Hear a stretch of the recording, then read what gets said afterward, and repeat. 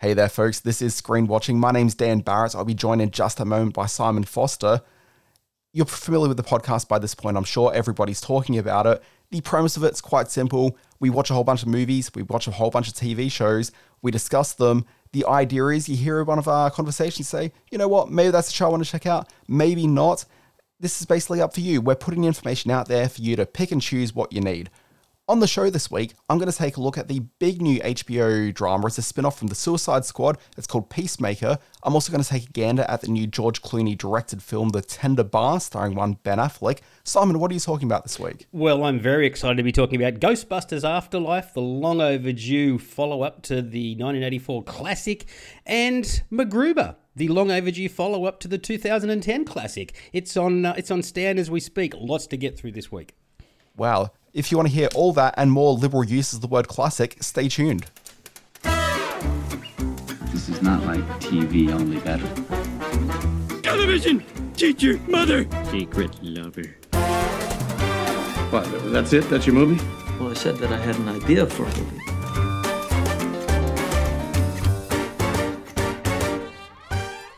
Folks, this is Screen Watching. I'm Dan Barrett. I'm your Fit as a Fiddle co-host, and joining me is Simon Foster, who, quite frankly, I didn't expect you to still be alive at this point of the week, Simon.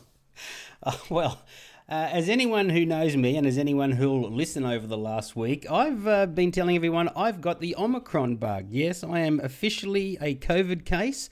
You should have seen me twixt Monday and Wednesday this week, Dan Barrett. I was barely human. And it's been a mess of a week. I've been able to catch up with a whole lot of movies, filling gaps in my 30-year film watching schedule that, I'd never seen Puberty Blues, the Bruce Beresford film from the early 80s. I caught up with that this week. It's quite good.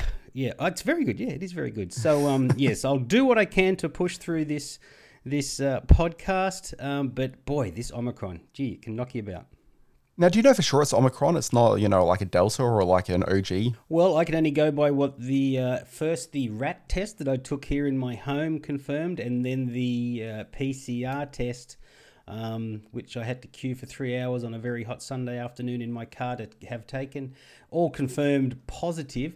That's an interesting question. Looking back at the test results, I don't know whether they actually said your COVID is Omicron and stay inside. I'm assuming it is, but it's, because the other ones have much worse symptoms. But, boy, the worst flu you've ever had, times it by 2, and that's what I've had the last few days. So just loving it. Send your sympathies to me, care of this podcast. Now, we are recording this podcast online, and usually I see a video feed of you, and every week I look at you and think, you know what, this is an Adonis, like of Brad Pitt levels, but right now I'm a little bit concerned that maybe you're sort of a little less Brad Pitt, and you're maybe more, say, looking like the star of a certain film called Sideways.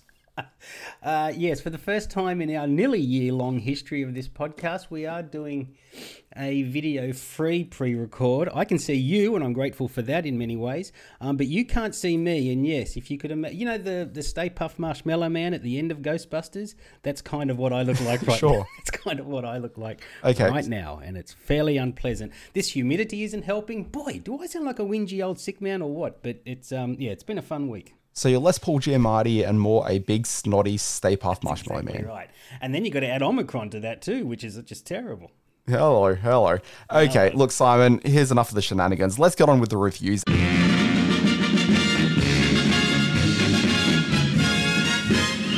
It stinks. And we've talked about Ghostbusters. Let's land there.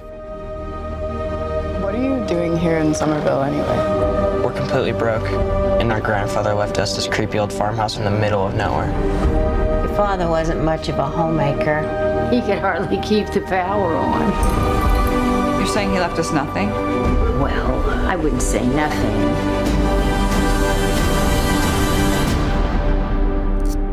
You went with the station wagon? It's the only one that had an engine. The 1984 comedy Ghostbusters was the perfect storm of comedy chemistry that only audiences of the day could have experienced, and remains for so many of us a once-in-a-lifetime movie. Bill Murray delivered the perfectly pitched performance of a persona he had primed audiences for in Meatballs and Stripes. Dan Aykroyd was a star, but this role felt the most personal he had ever played, and Harold Ramis was the perfect foil, the support player who threatened to steal the movie with every scene. which is why every attempt to recapture that magic has fallen short. Sometimes the films are underbaked, like the ill-conceived sequel, Ghostbusters 2, or they are fine in their own right but pale by comparison, like Paul Feig's 2016 all-female version. Of the subsequent films, Ghostbusters Afterlife represents the closest tie so far to the original, with director Jason Reitman replacing his dad Ivan. The themes of legacy and family are in place, and they extend into the narrative, which sees the grandkids of Ramis as Egon Spengler inheriting their late grandpa's old homestead in Middle America. Mum Carrie Coon can't quite get things right for her kids. The soon-to-be his own man Trevor, played by Finn Wolfhard, and nerdy science boffin Phoebe, played by McKenna Grace. But there are secrets afoot in Grandpa Egon's old shack, and soon Grace, who most encapsulates her granddad's inquisitive, matter-of-fact approach to the unexplainable, is on the case. Reitman Jr. has the directing chops to bring all the key elements together, the special effects, the family drama beats, the gentle laughs, and without a Rick Moranis subplot to up the giggles, they are gentle. He has an ace in the hole in McKenna Grace, unrecognisable in Egon-esque curls, but like Murray in 1984, every bit the star of a movie with a strong ensemble. Also immensely likeable are Paul Rudd, who brings his reliable ruddiness to the part of the small-town teacher love interest, and cute as a button Logan Kim as Phoebe's Offsider podcast. It also falls to Reitman and co-writer Gil Keenan to navigate the nostalgia factor, and this is perhaps their greatest achievement. In Ghostbusters Afterlife, they honour the spirit, no pun intended, of camaraderie that defined the original while still weaving it into a contemporary action comedy. The reintroduction of faves such as Ecto-1 or the reworking of iconic moments such as the reveal of the Slimer-inspired Muncher show that for the first time in the franchise's patchy history, creative decisions are being made with heart by those connected to the essential magic of that first film and not those with quarterly earnings on the agenda. So I loved Ghostbusters Afterlife. It impacted me as a fan of the first film, and someone who considers the first film so important, as I've stated. But Dan, I know you weren't such a big fan. So yes, Simon, we did go and see this together, and it was a fun experience seeing it with you because I knew minutes into the movie that it would be absolutely your bag, and for the most part, I enjoyed it as well. So there's a thing with Ghostbusters where we had the original Ghostbusters, then there's Ghostbusters 2, which quite frankly isn't very good at all. There's a few moments, and watching it as I've been about a 10-year-old kid when that came out, I've got a lot of kid nostalgia for that movie, but I don't think it's a particularly good movie. And then the Lady Ghostbusters film of 2016 came out, and I reckon that's kind of terrible. And my thought with Ghostbusters was always that what made Ghostbusters great wasn't the premise of the movie, it wasn't the bombast of the movie, it was really that there's a comedic moment in time that the original Ghostbusters was playing up to, which was this trend in comedy movies at the time, where it was about sort of sticking it to the man, and we saw a lot of great examples of that, so from pretty much from the same crew, really. So you're looking at, say, films like Stripes, and then, Caddyshack, and, Animal House, it's all very much of a part of that scene of movies. But by the time you hit Ghostbusters 2, that type of comedy had been well and truly on the way out. The comedy stars of the late 70s going into the mid to late-ish 80s, they were all had sort of itchy feet. They're off to do their dramatic projects. And, it just, that vibe of comedy wasn't really quite there. So when the second sequel came along, which was, 6 years after the original, it just kind of felt a little bit old hat, and nobody's hearts really seemed to be in it, and the audience weren't really quite there for that. And then they try recreating it with the Ghostbusters, with the all-female cast, and none of the comedians really had anything specific to say other than we want to do a female version of Ghostbusters, and that's just not really quite enough, and the jokes didn't really quite work in the same way that Ghostbusters 2 jokes didn't really quite work. It just wasn't quite there. So you kind of need a reason to exist with these movies. And I kind of thought with Afterlife, there was kind of a reason to exist with this one. You've got the director of the son of the director of the original film, who's the director of this one, and he's bringing sort of a very sort of strong family connection to it. And with that, he's not trying to recreate Ghostbusters as we saw it. He's creating it through the lens of his experience with Ghostbusters. It's very much a family-driven enterprise story. It's very much about rose-colored glasses of what Ghostbusters is, and he brings that to the screen. And while, yes, I think that's a reason to exist, doesn't necessarily make for a good movie, I'm not as convinced as you are that it does. So I wasn't bored by the movie, and I like that he embraced the spirit of 80s filmmaking through it a bit more. It felt a bit more substantial than you see as a lot of blockbuster movies these days. Like, there was a lot of heart and soul and like you could actually tangibly connect with this movie. I really enjoyed that aspect to it. But by the end, where you've got the return of a cast member who probably shouldn't be making a return in this movie, I don't know, it started to feel a little bit creepy, and the film started feeling really creaky at that point, and I was prepared to get off that boat midway through the film. Okay, so there's plenty to see. We've certainly been waiting a long time for it. It's been a couple of years since they completed it. It's been interesting to watch McKenna Grace do the publicity tour, because in the film she's a little curly-haired moppet, and in real life she's now this sort of young blonde woman of a very different age. So yeah, it's been a while since they wrapped. She's now in her mid-60s with a cigarette hanging out of her mouth, and yeah, exactly. So it'll be interesting to see how it plays, because it's done fair to middling business, I think, in the US and around the world. How it'll open here in the middle of a pandemic, it's going to be hard to judge, but certainly the old-timey fans will like it. Now, Simon, I want to maybe move on to something which is a little bit more new with a bit of spit and polish on it. It's a TV series called Peacemaker.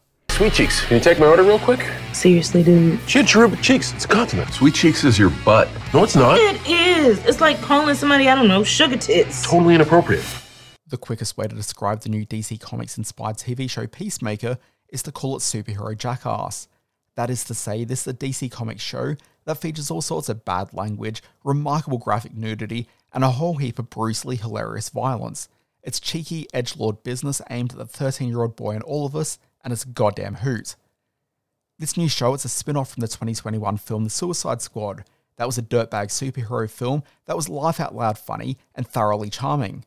Many people never saw that film, either because they saw the previous terrible Suicide Squad movie, or they were in part of the world that was facing COVID-related lockdowns when the new film got released. If you haven't seen that film, you're given enough information to skate by with this show, but do check out the movie if you are into this kind of thing. It's great fun. John Cena here is the titular Peacemaker. Real name Christopher Smith. He's an unrepentant arsehole serial killer who's reluctantly working with a team of off-the-book government operatives with a project.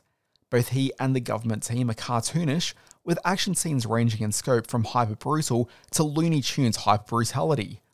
John Cena was a scene stealer in the Suicide Squad, and he carries the show really well here. I've never been sold on John Cena comedy star, but this is a really good use of him and all the ridiculous actual muscle that he brings to the screen. The show's also got a solid supporting cast that includes the comedian Steve Agee, Terminator 2's Robert Patrick, Pitch Perfect's Freddie Stromer, and then there's Danielle Brooks, who steals the entire season as the new team member who's got a connection to a certain someone from the Suicide Squad movies and books. Brooks, folks will probably remember as playing Tasty in Orange is the New Black, and here she's incredibly winning as an everyday person thrust into the insanity of the show. But the MVP cast member is Peacemaker's CGI pet American Eagle, and just try and tell me you're not won over entirely by an early scene in the series where Peacemaker's reunited with his pet with a loving embrace. It's a really, really, really, really dumb moment, and I loved it to bits. Like with the Suicide Squad, the show is written and directed by James Gunn. He writes every episode of the show and directs the first 5 episodes. When he was announced as the writer-director of the Guardians of the Galaxy for Marvel, that seemed like a bit of a strange fit. After all, wasn't Gunn just a little bit too edgy for the MCU? Having seen his films Super and Slither, and some of his earlier work with the Schlock Kings over at Troma, it seemed like he was sanding down his edges to fit in with the Marvel crowd. And while yes, the Guardian films were distinctive in their own way, Peacemaker feels like James Gunn let free to be his best James Gunn. This lives up to the promise of what James Gunn can deliver with these sorts of big IP-driven properties. It's actually kind of disappointing to know he's heading back to do more Guardians of the Galaxy after this. Peacemaker, it's brash, immature nonsense, it's an exercise in rudeness, crudity, and is mostly a whole lot of big dick waving at the audience. It's fucking great. So Simon Foster, do you think you're likely to check out the show? Oh, I certainly am. Gunn's involvement is a big deal for me. I'm a fan of his off-the-cuff and off-the-wall dirty humour, and everything you say about it being such a ribald adventure, and seeing John Cena play with his persona and is a plus for me as well. I think when the action heroes start making a little bit of fun of themselves, it's always fun to watch. So yeah, I'll be checking out Peacemaker for sure. Look, absolutely. And if people aren't going wild for the opening title sequence in this series, like, I just don't know what's with the world anymore. Like, it's incredible. But speaking of crudity in the name of comedy, I checked out all 8 episodes of the new Paramount Plus in the US, Stan in Australia series, MacGruber. We need you, MacGruber. Why me? You were specifically requested. Mac, I'm not going to sugarcoat it. It's a suicide mission. Who let the dog out? My country has invited me to die for it, and I RSVP'd Yas Queen. Uncle Sam tells you to jump, and you go get your jumping shoes. Classic MacGruber. Will Forte's adorably idiotic action hero caricature MacGruber was unlikely to be the breakout Saturday Night Live cinematic franchise starter that Wayne and Garth were back in the day, as writer and co-creator Jorma Taccone pointed out when producer Lorne Michaels asked for a feature film based on the SNL mini-adventures that first aired in 2007. MacGruber is a, quote, deeply flawed, painfully narcissistic character, and that's not easy to build a comedy movie around. Now, in 2010, the MacGruber team, which is Forte and Taccone and a pre-Bridesmaids, Kristen Wiig, and the straight man ring-in Ryan Felipe, they released the brilliant first film, which no one saw. I saw it, I loved it, but which has since taken on a cult life of its own. In this era of everything old is new again TV programming, that's enough to warrant the commissioning of 8 half-hour installments that essentially provide the sequel that fans like me always hoped would emerge. Now, the events that round out the 2010 feature lead straight into the new narrative. 10 years in maximum security prison has hardened MacGruber, perhaps damaged him irreparably. He is called upon by General Barrett Fasus, Lawrence Fishburne, to take on a suicide mission to save the US president's daughter. Now, MacGruber reunites with his fractured team, Vicky St. Elmo, played by Wiig, and Dixon Piper, played by Philippe, to face off with his mortal foe, Brigadier Commander Enos Queeth, played by Billy Zane, and his rogues gallery of fiendish foes. Now, MacGruber also wrestles with the fact that Vicky, his former lover, has been remarried to Fasus. Sam Elliott makes an appearance as MacGruber's father, a role played by the original MacGyver, Richard Dean Anderson, in some Pepsi ads a while back. This is all a very basic framework for lots of crude put-downs, jokes about putting things in one's bottom, small man bits, stuff like that. Forte and Wiig elevate it to an art form. She, in particular, has some inspired moments, not least of which is her romantic ballad, Rhyme and Reason. God, I was laughing so hard. Look, I did find so much of this hilarious, the kind of funny that the character has had the potential to deliver all along. Forte's foray into more, I guess, dramatically weighty material in the intervening years. He was in Nebraska in 2013 opposite Bruce Dern, and the Last Man on Earth series, still funny but with some darker moment. It hasn't dulled his absurdist bent. He's up for anything in this. It's putrid and it's puerile, but I do challenge anyone not to giggle endlessly. It's on Paramount Plus in the US and Stan here in Australia. Simon, I hear your enthusiasm for it, but look, back in 2010 when the MacGruber film came out, I couldn't understand why that was still doing a parody of MacGyver, a TV series from 18 years prior. The joke felt old then, and in 2021, Jesus Christ, Simon, what the fuck are they doing? I thought it was strange that he returned to the role after so many years away, but in this era of everything old is new again programming, it was always going to pop up. There was a groundswell of support for MacGruber, even though the film was a dud. MVP Kristen Wiig, she has some absolutely hilarious moments in it. And Ryan Felipe is sort of the straight guy tolerating both of them is very funny as well. So it's not going to win over any new fans, but it will certainly appease the old ones. Sorry about the language. I think that Peacemaker got hold of me. Yeah, you know, it's funny. There was a bridging, as I mentioned in the review. Oh, I shouldn't say it. Clearly it did. There is trouble in expanding this character into a feature-length leading man type. If you go back and watch some of the SNL stuff, the sequence he did, the interstitial moments that he did, especially one with Shia LaBeouf, is some of the funniest stuff I've ever seen on television. But yeah, it's hard sort of developing this into a sort of a long-term narrative type of character. I thought it was very, very funny. Will Forte's I'm a big fan. And Kristen Wiig, this reminds me of the silliness she's capable of when she's not sort of being the quirky indie darling that she's become in her post-Bridesmaids life. But definitely one for the fans, but no, it's not going to change anyone's mind. Yeah, why is Kristen Wiig doing this? I got no idea. Simon, let's move on. I want to talk to you about it's a fairly sweet movie. It's called The Tender Bar. Your grandfather is a selfish old prick who resents taking care of his family. And yet, you all end up back here at my house. Welcome. Your only uncle, so I'm also your favorite uncle, right? Sounds like some movie. I have no idea how, but you are going to law school. So you can sue your father for child support. No, so he can help with your fines about the septic tank. No, here we go. The best way to approach any film is to go into it cold and discover the movie as it plays out in front of you. But doing that with The Tender Bar was a mistake. I spent the first half trying to wrap my mind around what the point of the film was, and none of the effort that I put into it made the film any more rewarding. This is the latest film from George Clooney, maybe Hollywood's most frustrating filmmaker. The good thing about Clooney behind the camera is that he always chooses smart, diverse projects. He doesn't stick to a specific lane. But, with only a few exceptions, his films almost always fall short of being great movies. They reach for greatness, but they always get lost on the way. As I came to discover about The Tender Bar, this is a film based on a young man's search for an identity. JR's raised by a single mother with an absent father who worked as a disc jockey on the radio in the 70s. Every few years he'd make an appearance into the kid's life, but for the most part he's just a disembodied voice introducing pop songs. JR does have a male role model in his life, however. He's got his uncle who runs the local bar near their home in Long Island.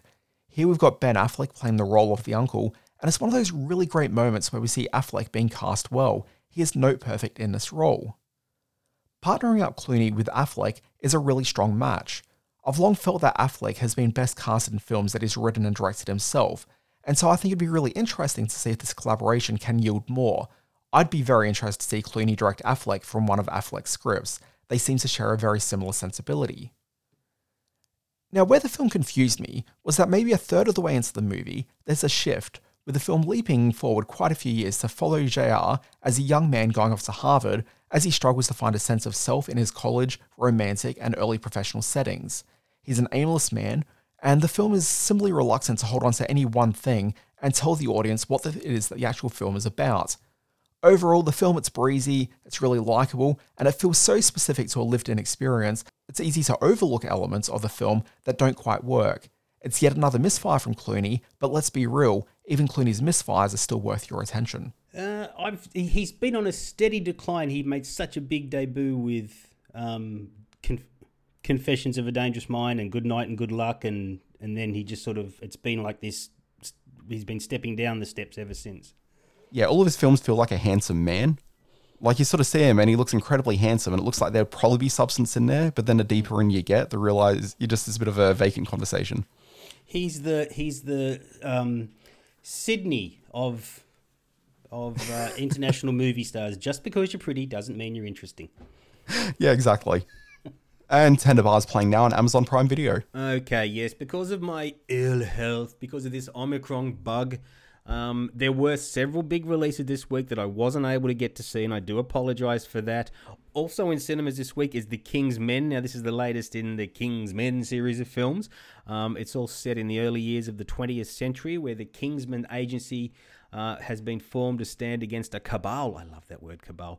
Plotting a war to wipe out millions. Matthew Vaughn's back in the director chair. Big fan of Matthew Vaughn. Kick-Ass is a great film. And Ray Fiennes is up front of that one with Gemma Arterton on board as well. The other big release this week is House of Gucci. Ridley Scott's look inside the crazy world of the Gucci empire. Lady Gaga is getting all sorts of attention in her role as Patrizia Reggiani, an outsider from humble beginnings who marries into the Gucci family with an unbridled ambition that begins to unravel the family legacy. Boy, if you want to see some overacting, just check out this trailer. But people are saying that it's a good, fun ride at the movies. And Gaga, who is up for a bunch of awards over in the US as the awards season kicks off, is a sight to behold. So House of Gucci is in cinemas. Also out there is Red Rocket, starring Simon Rex as this washed-up porn star who heads back to his small-town Texas home to... well, it appears he's trying to make things right, but I think he's got a secret agenda. A lot of buzz on this as well. It's directed by Sean Baker, who did the fantastic Tangerine and the Florida Project a couple of years back, so probably worth checking out. I'll try to see these in the next week as the Omicron bug works its way through my system, so I'll bring you up to date. Each week, we like to wind out the podcast with a look at the movies and TV shows that are coming up on the week ahead. Yes, some interesting movies debuting on streaming this week, Dan Barrett. The Eternals, is debuting on Disney Plus on January 12, coming from its cinema run. I know we had very different points of view on this one. I quite liked it, but I know I'm in the minority. Maybe check it out on the small screen. Chloe Zhao directed this one. It's her first film since the Oscar-winning Nomadland. I think it's worth seeing, and I thought it was a beautiful-looking film. Very different to some other sort of MCU type of movies. So it's coming to Disney Plus on January 12. A movie called The Wasteland, also known as The Beast. It's premiering on Netflix. This tells the story of a family isolated from the rest of society. By choice, they're living off the grid. They're disturbed by a terrifying creature testing the ties that bind them. Great trailer for this one. Spanish film. But it's great to see this popping up on Netflix. It's called The Wasteland. You may also see it called The Beast. And also on Netflix, premiering next week, is an animated anthology called The House. This is an eccentric, dark comedy about a house and the three surreal tales of the individuals who made it their home. 3 different animation styles. Word on this is that it's a beautiful film to look at and very effectively scary as well. So 3 movies there, definitely worth checking out as they hit streaming in the weeks ahead. And there are a couple of TV shows that are worth making a quick note of. You've got the season 3 return of A Discovery of Witches. You've got Death in Paradise returning. You've got the return and final season of Search Party. So that's the 5th and final. What else have we got here? We've got The Righteous Gemstones returning. You got Euphoria returning for season 2. Naomi, which is the new CW, it's a DC Comics-ish kind of a series, and I'm pretty sure that's coming to Foxtel if I'm not mistaken. You got Superman and Lois, which returns for season 2. And this comes up to next Friday, so we probably don't need to go into too much, but Peacemaker, which I reviewed during the program, does debut this coming Friday, so maybe put aside your weekend next weekend for that one. And Simon, we wind out every week by taking a look at this week in history. In history this week, January 9, 1959, we've got the debut of Rawhide, yeah! With Clint Eastwood, premiered on CBS TV. January 9, 2001, you've got Apple announcing iTunes at Macworld Expo in San Francisco. January 10, 1999, a TV show called The Sopranos? Is that about opera? Sopranos. This must be a show about opera. I missed it. Debuted on HBO and Forever Change Television, except it kind of didn't, but it also did. January 11, 1927, Louis B. Mayer, the boss of MGM, he announced the creation of the Academy of Motion Picture Arts and Sciences, and those are now the people that do the Academy Awards every year to declining audiences as far as the eye can see. And on January 12, 1966, a TV show starring one Adam West. It debuted on ABC. It was called Bite Man. Yes, and with birthdays this week, Dan Barrett, as I can feel my throat tightening up and the Omicron bug taking hold once again. Damn you, Omicron. On January 8, 1951, a man named John McTiernan was born. If you know action films, you know John McTiernan. He directed that great Christmas movie Die Hard. He directed Predator. He went on to direct Medicine Man. He also directed The Last Action Hero, which was maybe his undoing. Many say his undoing was the prison sentence that he served for some shenanigans that went on in the mid-90s involving a private eye. But he's a great director. On January 8, 1951, John McTiernan was born. January 9, 1955, J.K. Simmons of Spider-Man, Oscar winner for Whiplash. And if you look very carefully, he also features in one of this week's films, Ghostbusters Afterlife. But boy, does he fly by in that. You can barely notice him. On January 10, 1974, Jermaine Clement, one half of the Flight of the Conchords, was born in Masterton, New Zealand. On January 12, 1951, Kirstie Alley, who we all know and love from Cheers, but also made her name in one of the Star Trek films, Star Trek 2, I think it was. She was born in Wichita, Kansas. And everyone's dream girl in the 90s, Julia Louis-Dreyfus, star of Seinfeld. She was on a season or two of SNL, and of course she went on to much greatness as the lead character in Veep. She was born on January 13, 1961 in New York City. Folks, this has been Screen Watching. Thank you very much. RIP Simon Foster, who has passed away in the middle of this podcast. He's gone, but he did pre-record a goodbye, so we'll listen to him in a moment.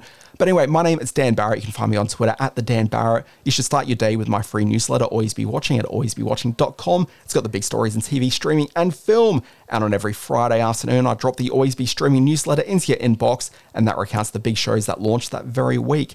Also, if you like this podcast, follow Screen Watching. It's on your favorite podcast app and even some pretty shitty ones. Load it up now, hit the follow or subscribe button, whatever your podcast app does, and the podcast will just keep on flowing on through.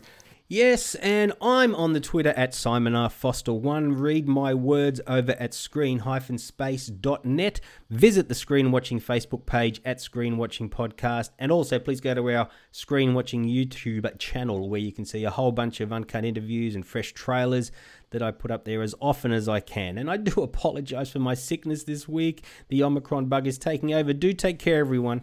Simon Foster, it's been an absolute pleasure. I've enjoyed your company when you were still alive, but COVID, it takes the best of us. Folks, we'll be back next week. Well, I will be, I guess. And they made you change your name.